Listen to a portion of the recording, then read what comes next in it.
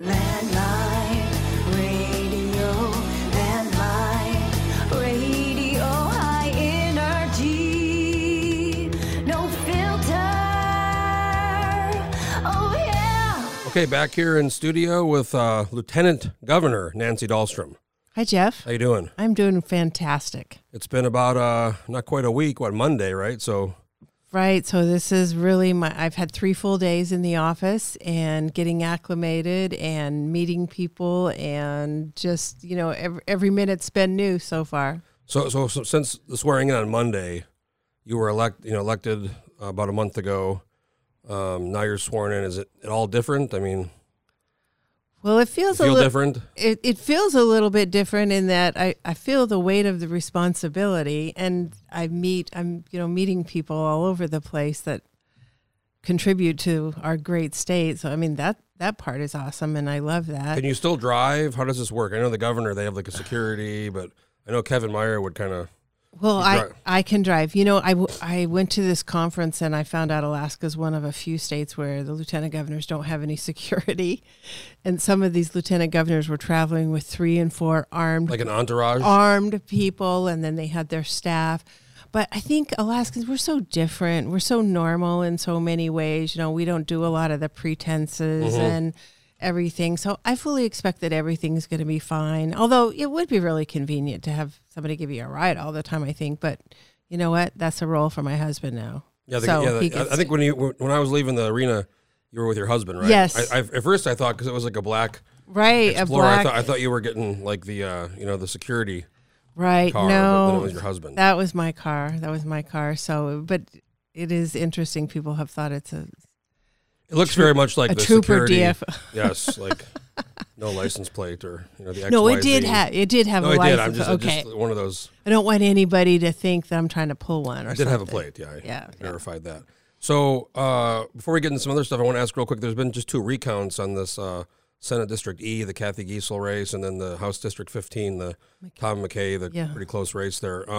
So are you kind of now, because those were in the last couple of days, are you overseeing? I mean, I know Gail Fanumia is, but are you involved there, or are you kind of just letting the thing wrap up? So I'm kind of letting it wrap up. I know everything was set up and in place. Josh Appleby, Chief of Staff, is still, working on that. Of course, Kevin finished his time, and I should say Lieutenant Governor Kevin Meyer finished his official time and is now hopefully enjoying retirement and life. But I hear the results. There was nothing that was questioned in the results. Nothing. I don't think anything changed at all. Nothing popped up. So, and I'm happy about that. I'll tell you that 20 years ago, I had an experience with Division of Election where the votes were just close enough that they recounted. And everybody on my team that saw it, everybody said, you have not a thing to worry about. They do such an excellent job. And yeah, so the state will recount. They'll pay for it if it's within 0.5% or right. like 20 votes or something, which happens, sometimes. It does happen. It's such an interesting thing in our state. I think it was the first year that I served. Bryce Edgman had won his seat. He used to be a staffer to Carl, and I'm forgetting his last name. I think. Carl Moses from Unalaska, from Dutch Harbor. That was the coin flip race. And they counted 3 times, but it tied every time, and then they did the coin flip, and Bryce won. I think the statute says for that kind of deciding if it's a tie, it's I think they say game of lot or something. So I think they use the coin flip. But if it was me, like when the bond, remember 4 years ago when it was really close and it was 1 vote, right? But it was tied for a second. I was saying they should have done the Carlson Center. Each person should have gotten some dice. They could have had a couple rounds of roll, like really, get like an arena type event. Have an announcer, right? Well, you could do that. You could make some money off it and give it to a good charity or something. But probably that would play into the integrity of our election. So, and that is probably, the number one. No one took my ideas too seriously. But I offered to host the MC at no charge. Well, I think all of this just goes to show how every vote counts. Every single vote counts. And, some of these, I've seen situations where somebody won by 2 votes. Well, LeBon was 1 vote in 2018. Yes. And then now this with McKay, it's ranked choice, so it's a little bit, they retabulate the votes, but I think it might have went to 9, but it was 4, and then few more ballots came in. It was 7. 4, and then it went to 7, and then I don't know if it shook out at 9. I think it might have finished at 9. But what I've run a couple times. I've never won, but luckily I've always lost by kind of a lot. So I don't care if I lose by a lot. If I were to lose by like 3 or 4 or 5, that's like one day of maybe door to door. That's like one more day of phone calls. Well, you can never get over like not having your people come to the right polls, a handful of people. Right. And I think you just hit on something that's key for anybody that's running an election or, contemplate it, even being involved in this. You need to move forward every single day of your election knowing you've given it 110%, because when it's over, like you said, if we lose by a small margin, if you can say, I gave it my best, I did it, then okay, you move forward, right? But otherwise, it would be hard to live with yourself, wouldn't it, if it was that I tight? couldn't imagine like that Catherine Dodge lady. That's literally like your friend didn't vote for you or something. Right. And I'm sure she probably has a couple of friends, acquaintances, maybe relatives that didn't make it to the voting poll. And sure. They're never going to own up because they could have made the difference. So let's talk a little bit. You were in the legislature for how many years before? 8 years. From Eagle River. Yes. And then you were out. Yes. And then you actually ran in 28 during that LeBon year. You ran in that race and you won. I won. And you were going to be a rep from Eagle River again. Yes. And then the governor, I guess, offered somehow you became corrections commissioner. So the reason I decided to run again for a second go around was because I was so concerned about was happening in our state with public safety. I mean, crime was going crazy. Everywhere you turned around, stuff was happening, and it was hitting pretty close to home. And I said, you know what? I think I can do something about this. I mean, not that one person can change it, but boy, I had a voice. I could use that voice. I could donate my time and my commitment to, wanting this place to be better. And I said, I'm willing to do that and put my money where my mouth is. So that's why I ran again. And public safety was going to be my number one, priority. And so in that process also, I served with several really a couple dozen really fantastic community people that were involved in a group that were looking at what was happening in different areas. When you were in areas. legislature or this last? No, this is this last go around. Okay. They were looking at what was happening in the community and around the state with crime, and what are things that were happening within, for example, public safety or Department of Corrections now, and what are ways we think that we could improve them. So I'd been involved in putting together a bunch of ideas and everything. The plan was to give that to the governor and say, okay, here you go. This is stuff that we think would be beneficial for you. Well, I never did ask him if he read that. That's interesting now that I think about it. Yeah, you should. He probably gets a lot of stuff. Did you? Because he does get a lot of stuff, and he has trusted advisors and people that really help with a lot of that. But after that process, it was on election night that he asked me if I would strongly consider being the Commissioner of Corrections. I was surprised because it's not something that I wasn't anticipating. Anything. It wasn't even on. Did you feel like all these people just voted for you and? I did. You kind of you spent all this time in this race, and then if you step down, then it might. I did think about that, and I thought about that long and hard. And the thing that finally, for me, pushed me over the line and wanting to say, I did want to work with the governor on this, and I did feel that there was a good team in place, and I could bring an even stronger team in place in Department of Corrections. But it was the fact that I knew the governor would appoint somebody who was as concerned about public safety as I was. Mm-hmm. And that was a conversation I had with the governor briefly, and he didn't make any promises to me. Just I knew where he stood on public safety. He knew where I stood, and it proved to be true. The person that was elected was strong public safety. It was interesting too because then you took that job, and then he appointed Sharon Jackson, but then the House, like right now, they still haven't organized, and right, probably unless something crazy happens, they probably won't be organized by the time session starts. And then she couldn't, because they hadn't been organized, she couldn't get seated. And then they had that weird, that was like one of my first big stories in Juneau. They had that weird kind of David Eastman, Josh Revak went across to the courthouse and tried to swear her in. Right. And it blew up into this big, everything, that's what happens in what I learned in Juneau. When some event like that happens, everything stops. Everything just kind of stops. Right.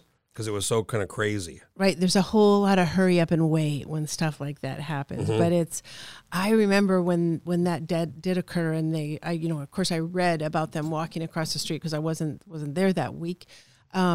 and I thought, what are they doing? What's going on? It was so crazy. I wasn't privy to any of that. Might not have been the way I would have handled it had it been me.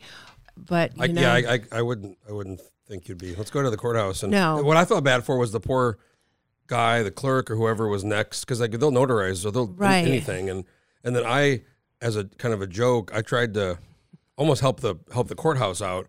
I went over and I had a piece of paper. I printed off a piece of paper that said, I, Jeff Landfield, certify that I am the king of Alaska. And I wanted them to notarize it. And then I didn't know Nancy Meade at the time, but then they were like, at that point they were kind of freaked out because of the negative attention, and everything was all over the place. Right. So then Nancy comes down and says, what do you like, can I help you? And I said, I'm just trying to prove a point here. And she's like, can you just leave, please? You're not helping. Having worked with Nancy before, I know she's always been straightforward. Oh yeah, to the she's point. great. We're friends, and I've known her for years, and but she was just they're like, just stop, just please leave the courthouse. So I never got my certification that I'm the king of Alaska. So just you're unofficially in your own mind the king of Alaska, right? Yeah, exactly. What do they say? Legend in your own mind. Yes. Okay, so you were corrections commissioner for 4 years, and then now we have this new system, this kind of open primary ranked choice, but it also changes. And the one thing, I'm not a big, it works, and I think most people kind of understood it in the end, but I'm not a big fan of it. I think it's a little bit kind of complicated. A little tricky. But it's, it is what it is. But the one thing I really like about it, and I've actually for a long time said, the governor should pick lieutenant governor, because oftentimes you get in these weird arranged marriage situations where, remember with Parnell and Meade, they got into it, and there was some letter that got leaked, and Parnell was like, stay in your lane. Remember that? Yes. So this happens throughout history. So now the governor picks, and when he announced your name, a lot of people had, myself included, had speculated. Mm-hmm. So I guess, how did that come about, and were you like an immediate yes, or did you have, when you took the corrections job, did you have to think about it? Well, and to clarify, I didn't think too awful long on the corrections job, because I knew I could do well for the governor and for the state in that position. He and I had a phone conversation. It was very good. And you take the fact that we'd already worked together for the 4 years before that, right? So I had already seen the governor's style of working. He saw my style of working. We know each other's style of communication.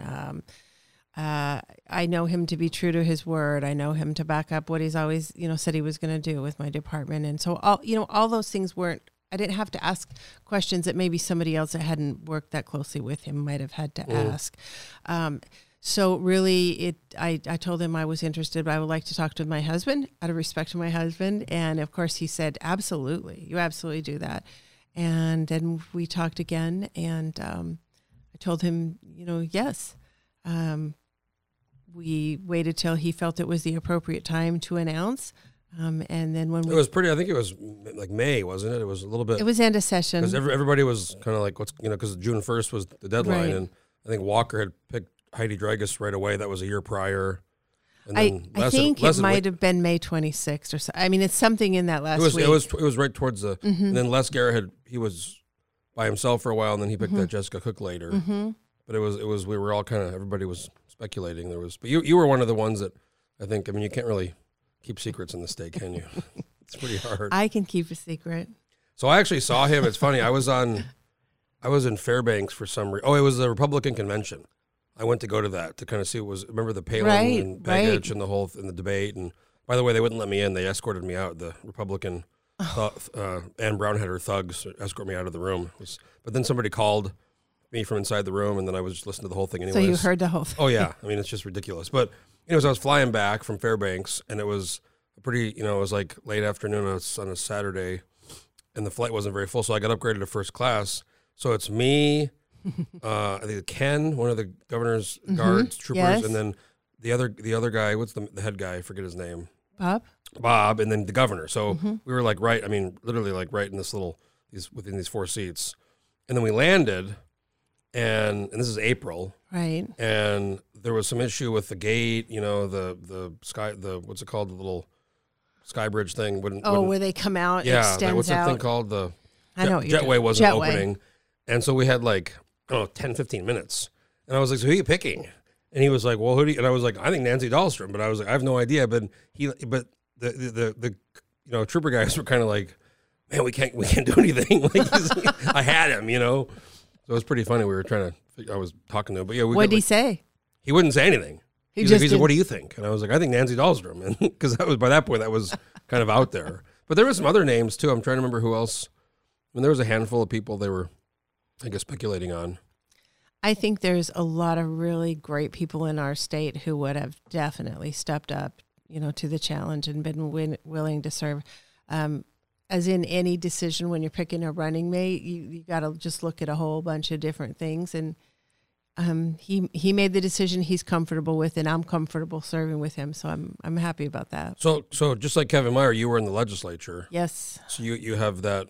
It's kind of too bad, in the Congress, the vice president's the president of the Senate. You don't get that here with the Senate. You don't get the Senate president thing. But you do have that experience in the legislature, and I guess that probably will come in handy, especially when I think it'll come in handy, and also maybe I can help people that need to learn how important it is to work across party lines, and that we were Alaskans first, and remember, don't forget that we all need to work together. It's a pretty small state when people burn bridges. When you were in there, that was at the time when there was some pretty large House majorities, right? Mm-hmm, a super majority, 30 people. So we haven't seen that for at least 6 years.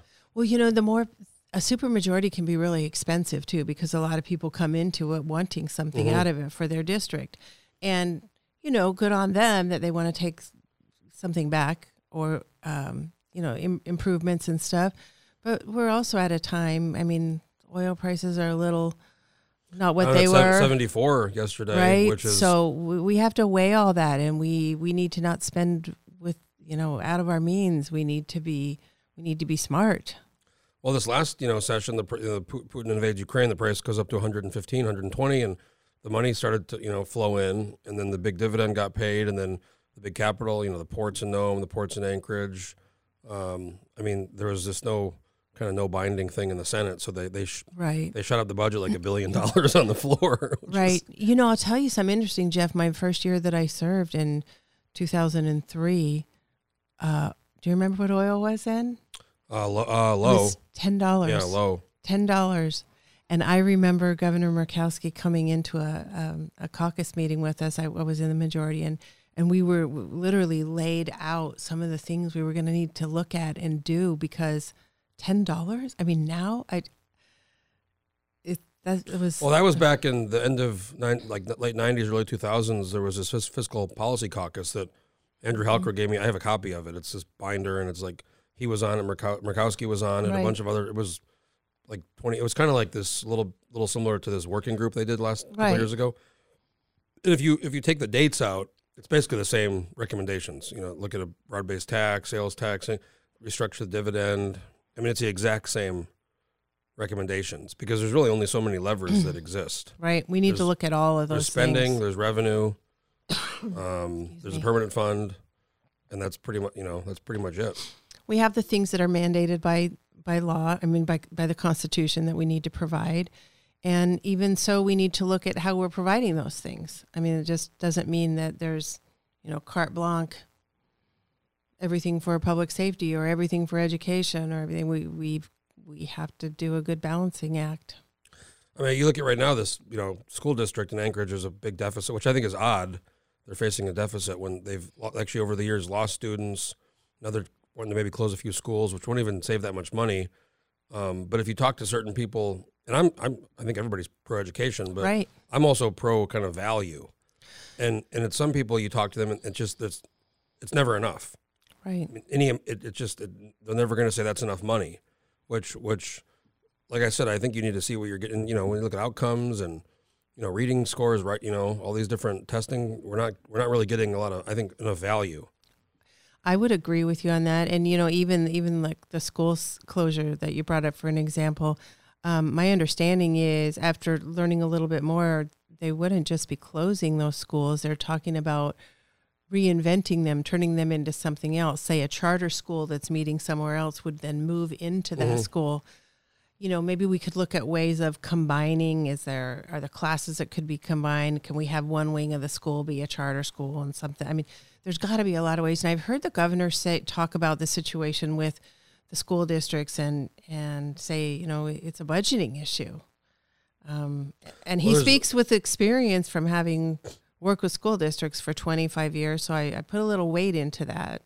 Well, I think there's 53 or 54 school districts, and you know and people always say cut the budget, and people kind of, it's almost like just a repeated talking point. But when you look at the budget, you know, 60% is education, healthcare, and then most people, when they ask for an example, nobody wants to say, well, let's cut education or let's cut healthcare. So it's really a conundrum. But I think this next session, if the price of oil stays, I mean, right now it's still averaging enough to pay for things without a deficit. But if it stays in the 70s, we're only not even halfway through the fiscal year. Right.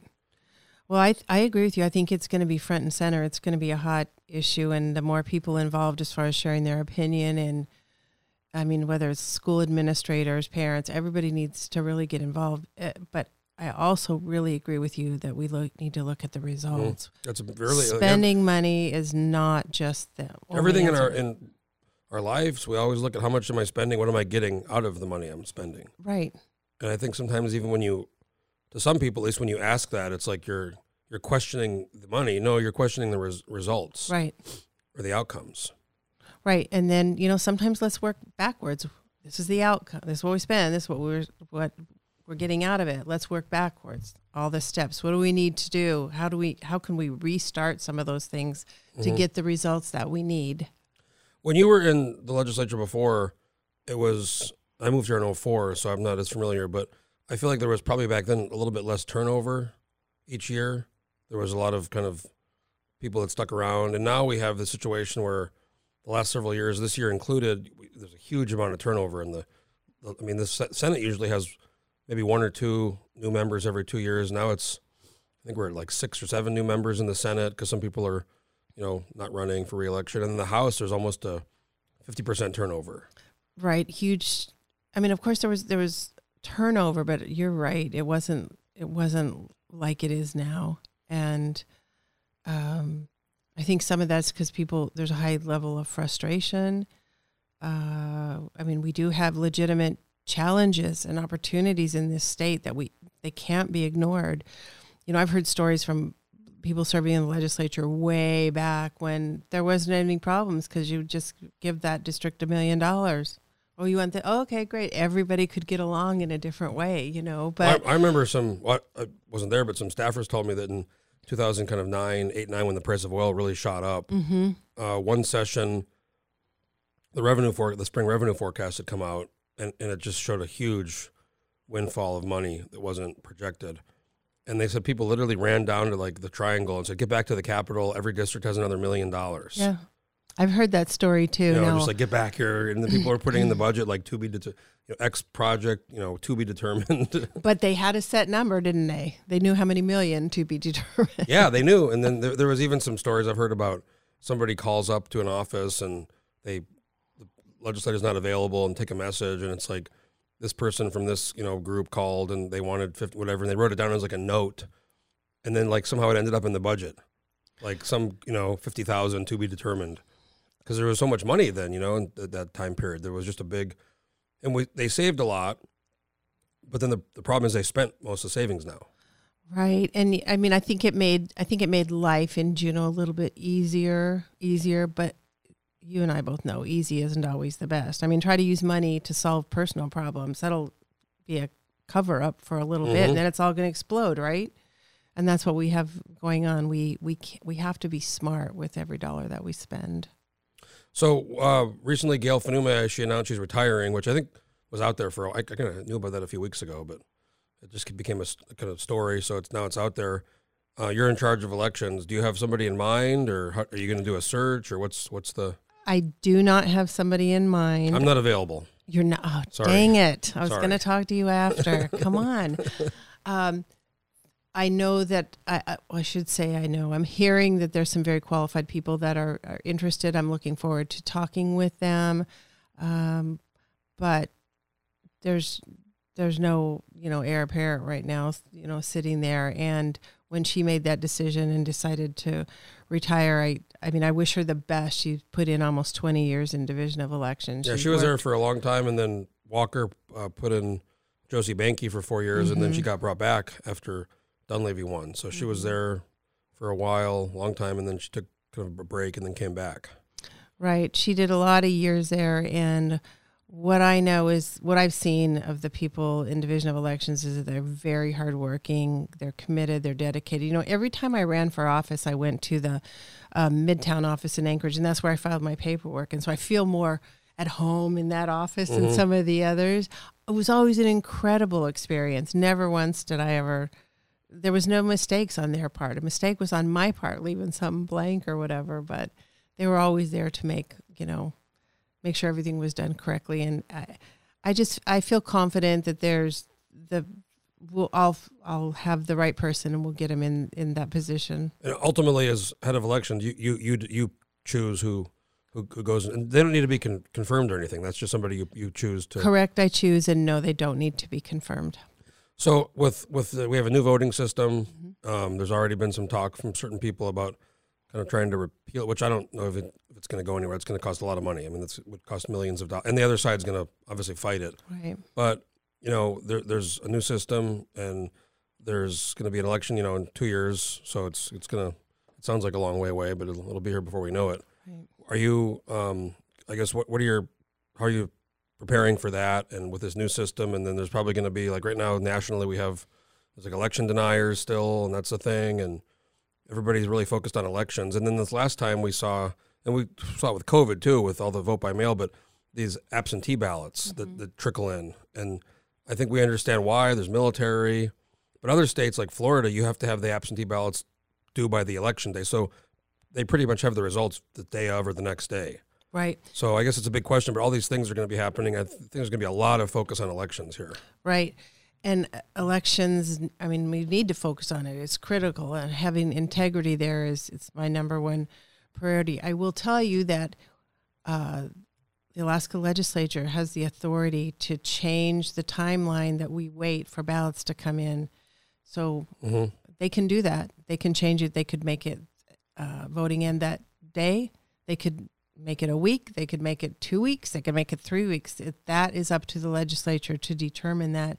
And then Division of Elections will enforce that. When ranked choice voting went in, I know there was confusion on some other things with folks. Maybe people thought that 2 week waiting period went away. It didn't. It's in statute. Yeah. So if the legislature had a special meeting, gone in and changed that, then Division of Elections would have abided by whatever it was. They don't make policy. This last legislature, there was Senator Schauer, and there was Representative Tuck, and there were a few others. There was a Price bill, Tompkins. Price Tompkins. There was different. There was an attempt to do some stuff, and it got some hearings, and at the end there was kind of an attempt to try to maybe make some things happen, and it ultimately didn't go through. But I think I know there's going to be some other bills with election, reform. Probably there's going to be a repeal ranked choice voting, which I don't think will get much traction in the legislature. But I guess if you had the magic wand, what would you want to see happen? Well, if I have a magic wand to wave, then all these bills that I'm hearing are going to be introduced. We'll have fair and timely hearings, and people can make a decision, and whatever the legislature decides will be put into place, but it won't be a last minute thing. In my perfect world, because that way we can be prepared for it. Which that's a good point. If they would have done that, let's say if they would have passed some big change in April or May, I mean, that only gives a few months to the primary. Right. Which is, it's a good point. I mean, you need more time to prepare for these things. I think time can be really critical. I know the governor had a bill that was introduced last time. It didn't, I don't even think it had any hearings, to tell you the truth. Yeah, for a minute he had a press conference. There was a whole thing about and then there was, but it really just kind of didn't really go anywhere. I mean, there was other bills that were heard, but it kind of just stalled out till the end. And then there was also the donation limits bill. They tried to jam a bunch of things into one bill because one bill had passed the House. It was in the Senate. They tried to throw a bunch of stuff in there, and then but I was in the room. It was literally like 11:15. They were done at midnight. They were trying to write amendments, and I was watching from the comfort of my own home, and you were in the room, so we both saw different angles of the same thing happening. But the emotions got pretty high on that last night, and it just tends to happen. So it's all the more reason not to wait to the very end. There was like a moment where and you've been in these situations, and I was just happened to be in the room, and I was in the gallery. There was a moment where I really thought it was like a critical mass where it was going to happen. I mean, everybody was. It was. You could tell there was like there was the will to do it, but then at some point it was a combination of time and then just not enough time and then disagreements and then everything kind of just collapsed. And when it collapsed, it just stopped. You thought it was going to happen, and then it just collapsed and everything just ended. Right. Well, and I want to talk on one thing you just said. You're right. When you're in the room, I mean, the air is like palpable. I mean, you can tell when things are happening. You can walk into the chambers and sit in the gallery, and you can feel it. You look at people's faces, watch eye contact, those things. And, all that last minute stuff, that's all the more reason why relationships are important and why people need to have not made things personal, work across party lines with people, agree, disagree. I mean, maybe even vehemently disagree, but don't make it personal. Well, and unfortunately, it has in many cases, especially in the last 4 years in the Senate, it's gotten personal with certain people. And then it's to the point where even if somebody maybe agrees with you on some policy, it's gotten so nasty with between a few people, they won't even work together on something they, agree with. Right. And hopefully when this new legislature comes in, hopefully we can have a fresh starting point for that. I'd love it if everybody as adults went home and had some time to have thought about it. And what could we do better? I mean, it just makes the whole state more successful. Well, the Senate's going to, I mean, I've kind of recently said the Senate's going to be, I think, a lot more. I mean, the last 4 years it's been this kind of majority, but then there's the real majority, which is kind of half the majority plus some of the Democrats. But now they have this big 17-member, but then the House, I think, is going to be a little bit more interesting because the last several years, the House has had these really narrow one-member majorities, and it's gotten really contentious. But they've kind of, at the end of the day, they've made it happen. But now, whatever happens, there's going to be a big minority, and it's really hard to even say how this thing, forms with it being so close to Republicans and kind of Democrats, independents.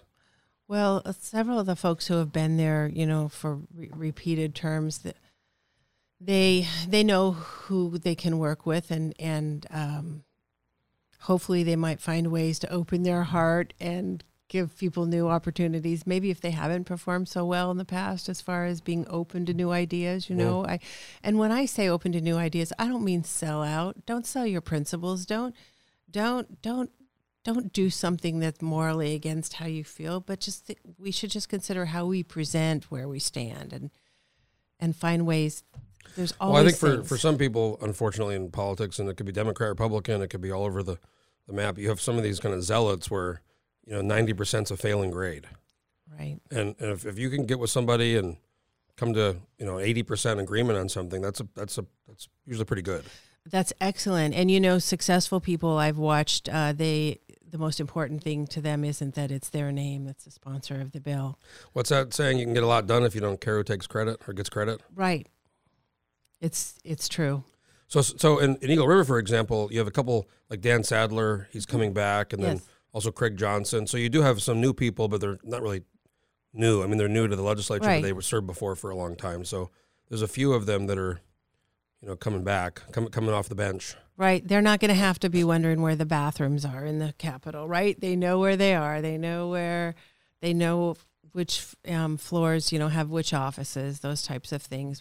And hopefully, I think both of those guys, for example, will use their experience. They know how to chair meetings. They can be very beneficial. They know how, floor procedure. They know what's appropriate, not appropriate legislative behavior. And they can set an example. Yeah, when I first came down for the full session was 2019, and I had been down there, like everybody for a couple days, walking to the Capitol. You're like, oh my gosh, this is great. But then when you spend some time there, it took me probably one session to really just get my kind of almost bearings. Right. Like what room is what's going on, how to go to the website and figure out what meetings are important, And then my second one was 20, which ended up being COVID, so it was kind of cut short. But I used to always, when I run for office before, I'd have this we need to get rid of everybody. It's all a mess, just new people, get all new people.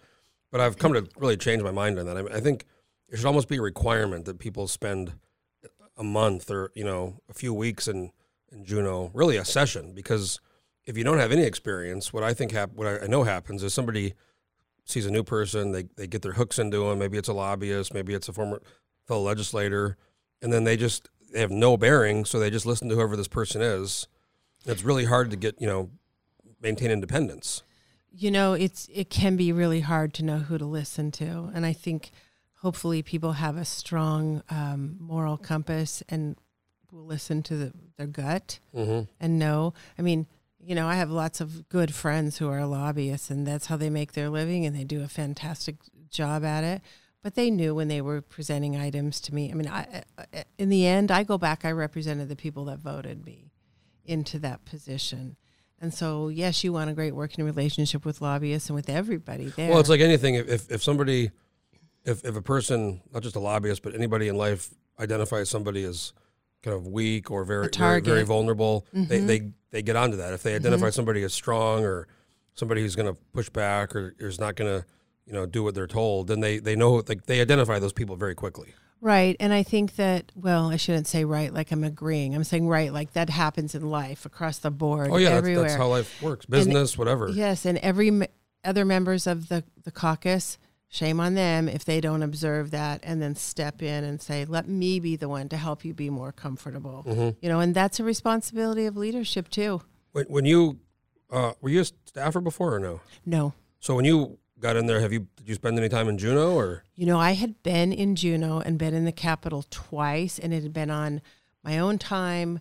The legislature wasn't in session. I remember walking up and down the aisles on each one of the floors. I looked at the pictures on the wall. I looked at the history, and I thought, wow, it'd be really great to be really great to work in here. Oh, you got your picture on the wall, Lieutenant Governor. Now my picture's on the I never you made it.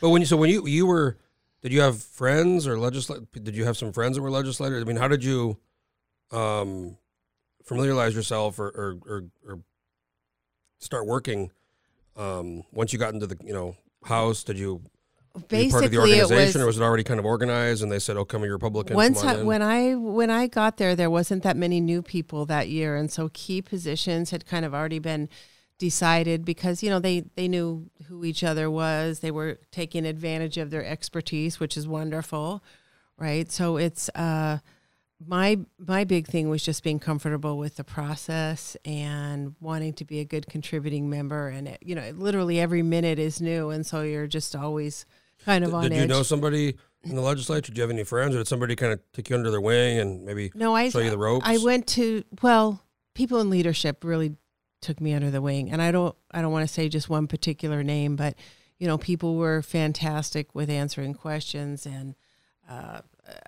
all across the aisle, everywhere. So it was just a lot of listen and learn, and I made some mistakes and stumbles and pick yourself up and go, and did a ton of reading and files. My nights used to be I'd go home, and I always rented one of those rooms where they had a little kitchenette thing in there. Oatmeal was my most. Would you stay at the Driftwood? No, I didn't stay at the Driftwood. That's where I stay. That's my place. So the Baranoff used to be open, and they charged $25 a night for legislators for the session, and I stayed there quite a few times. I stayed at the Capitol B&B a couple years, and that was really convenient when I was in a leadership position because I was able to get back and forth, quicker. Now you have that Lieutenant Governor house, right? Yes. That's right by the Capitol. It's kitty corner to the Capitol. You can wake up and be in, Capitol in about 30 seconds. I can be there right away. That's a nice. I like that place. That wasn't there. It was donated, right? My understanding it was donated. I think somebody donated because there was at the end of last session there was a little party for kind of a going away for Lieutenant Governor Meyer, and we went over there. But then I'm not sure what was happening, but there was still something going on in the legislature, like the Capitol. It was kind of end of session, so people were over there, and then they kind of like rushed back. And they had to get back for a some vote budget or something. thing. It was a good little party they had there. Nice place. Well, I'm excited to see it. So you were there when John Harris was Speaker, right? Yes, I was. Yeah, I'm big fan. He's a lobbyist now, but I'm a big fan of him. He's given me some really good advice. One of the best pieces of advice he told me, and I think this applies to just in life, but especially in politics, never ask for too much. Because if you ask for too much, even if you're in a position to get it, people don't forget that. Right. They remember that, oh, this person got whatever they could get, they took everything. And then down the road, when you need that person for something, maybe they have a long memory. Right. It never pays off to be greedy or to take advantage of people. It just doesn't ever pay off. Yeah, so Chenault was there, I guess, when you were there, Yep. right? And Chenault was speaker. Harris was speaker. My first term, Pete Cott was a speaker. I guess the only one left when you were there was probably Bryce Edgman, right? Bryce was there. And so we've known each other for, 22 years now? And then the Senate, there's, I guess, Gary Stevens has been around for a while, Bert Stedman. Yes. Did you ever think about, because there was a Senate seat a couple times, did you ever think about going for the Senate? Or I thought about it, and for whatever reason at the time, it just wasn't the thing. So, well, you were before you were 2 years. Now you got the 4-year deal. Now I've got a 4-year deal. Yes. So the last thing I guess is, you're going down to Juneau you're going to be there the whole session, or do you go back and forth? I'm going to be back and forth because I have responsibilities here too, but I will be in Juneau a lot. I'm looking forward to meeting with members of the House and Senate frequently, and getting a chance to see where I can help the governor on presenting information and different things to them also. Of course, the main body of Division of Election Employees are in Juneau, so I'll be working with them a lot. So you have the elections. I guess you have the seal business, right? If that seal goes galloping down the road, Jeff, dude, I'm on it. I've actually got a funny seal story. So when they say guard, I never understood. Like when I was younger, I never understood. I actually used to think there's a physical, seal. Like I used to really. It was very dumb, but basically you have to. People can't use the seal without permission, right? I mean, the actual official seal. The official seal, they need permission. And, our seals, if you look at it, it's really busy. There's a lot of stuff going on. Yes. And everything has semblance of something or some region of this state. So it's all really important. So there was the, I guess, gala or whatever after the Dunleavy won in 2018. There was a big dinner thing over at the Denina, and I went to it, and it was pretty packed, and I stayed kind of till the end, and then I was leaving with some people, and I had some drinks, and there was a huge seal, like almost as big as me. Did you walk out with it? Well, so yes, but listen, so it was on a stand, and it was like a cardboard. I mean, it was so. Honestly, I just thought, oh, they're going to throw it in the garbage. I'm going to take it. I'm taking it. So I unscrewed it. I had this big. I mean, I had a picture with it. I'm wearing a suit, and I walked to the bars. I'm holding it with me all night. And then I get to I get in the cab, barely fit in the cab. I mean, I was barely able. So then I took a cab home, and I put it in the garage, and I woke up, and then I went in my garage, and I said, oh, shit. I said, I have this seal. Jesus.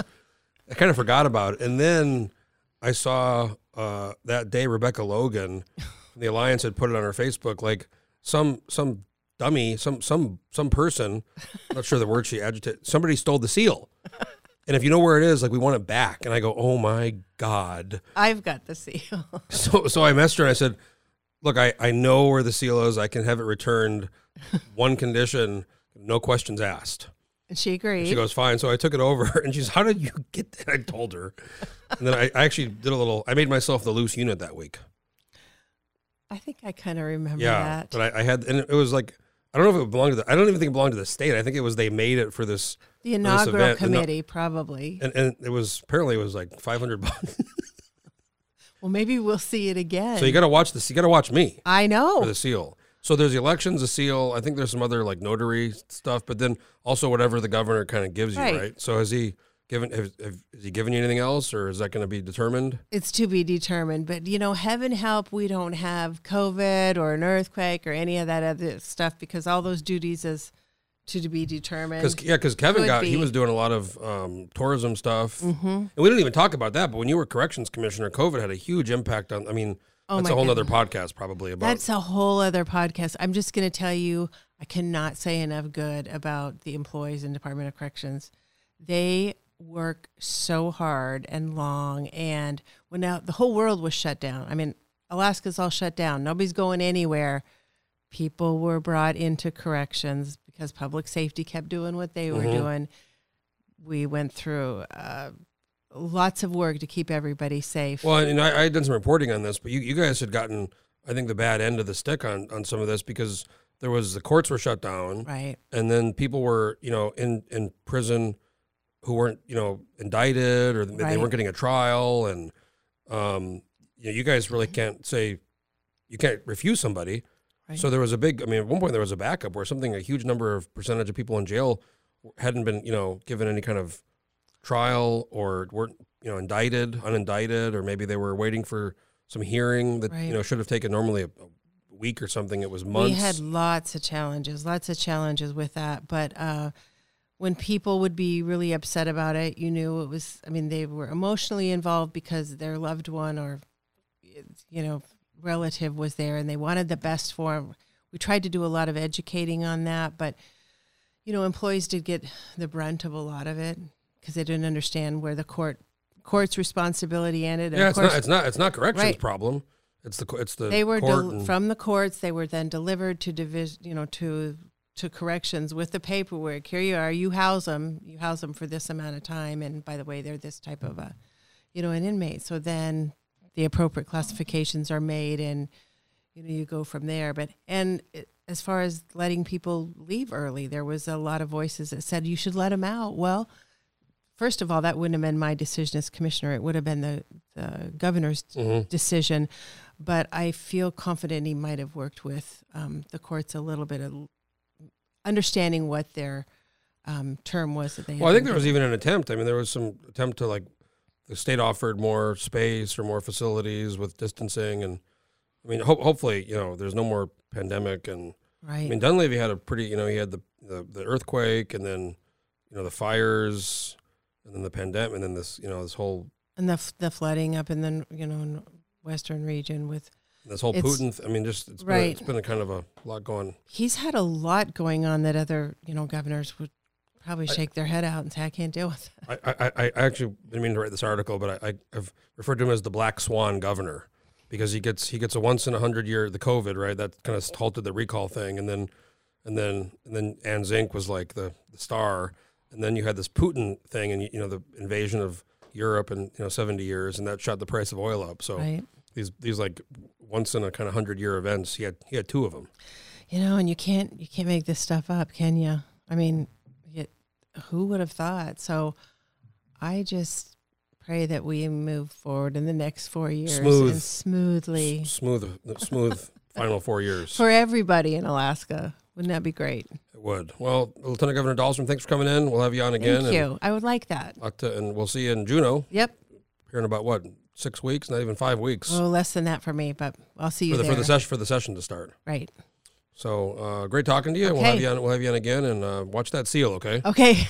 I'm on it. Okay, Thanks. folks. If you have an idea for a podcast or want to do a podcast, get a hold of me and stay tuned for the next one. Landline radio, landline radio, high energy, no filter. Oh,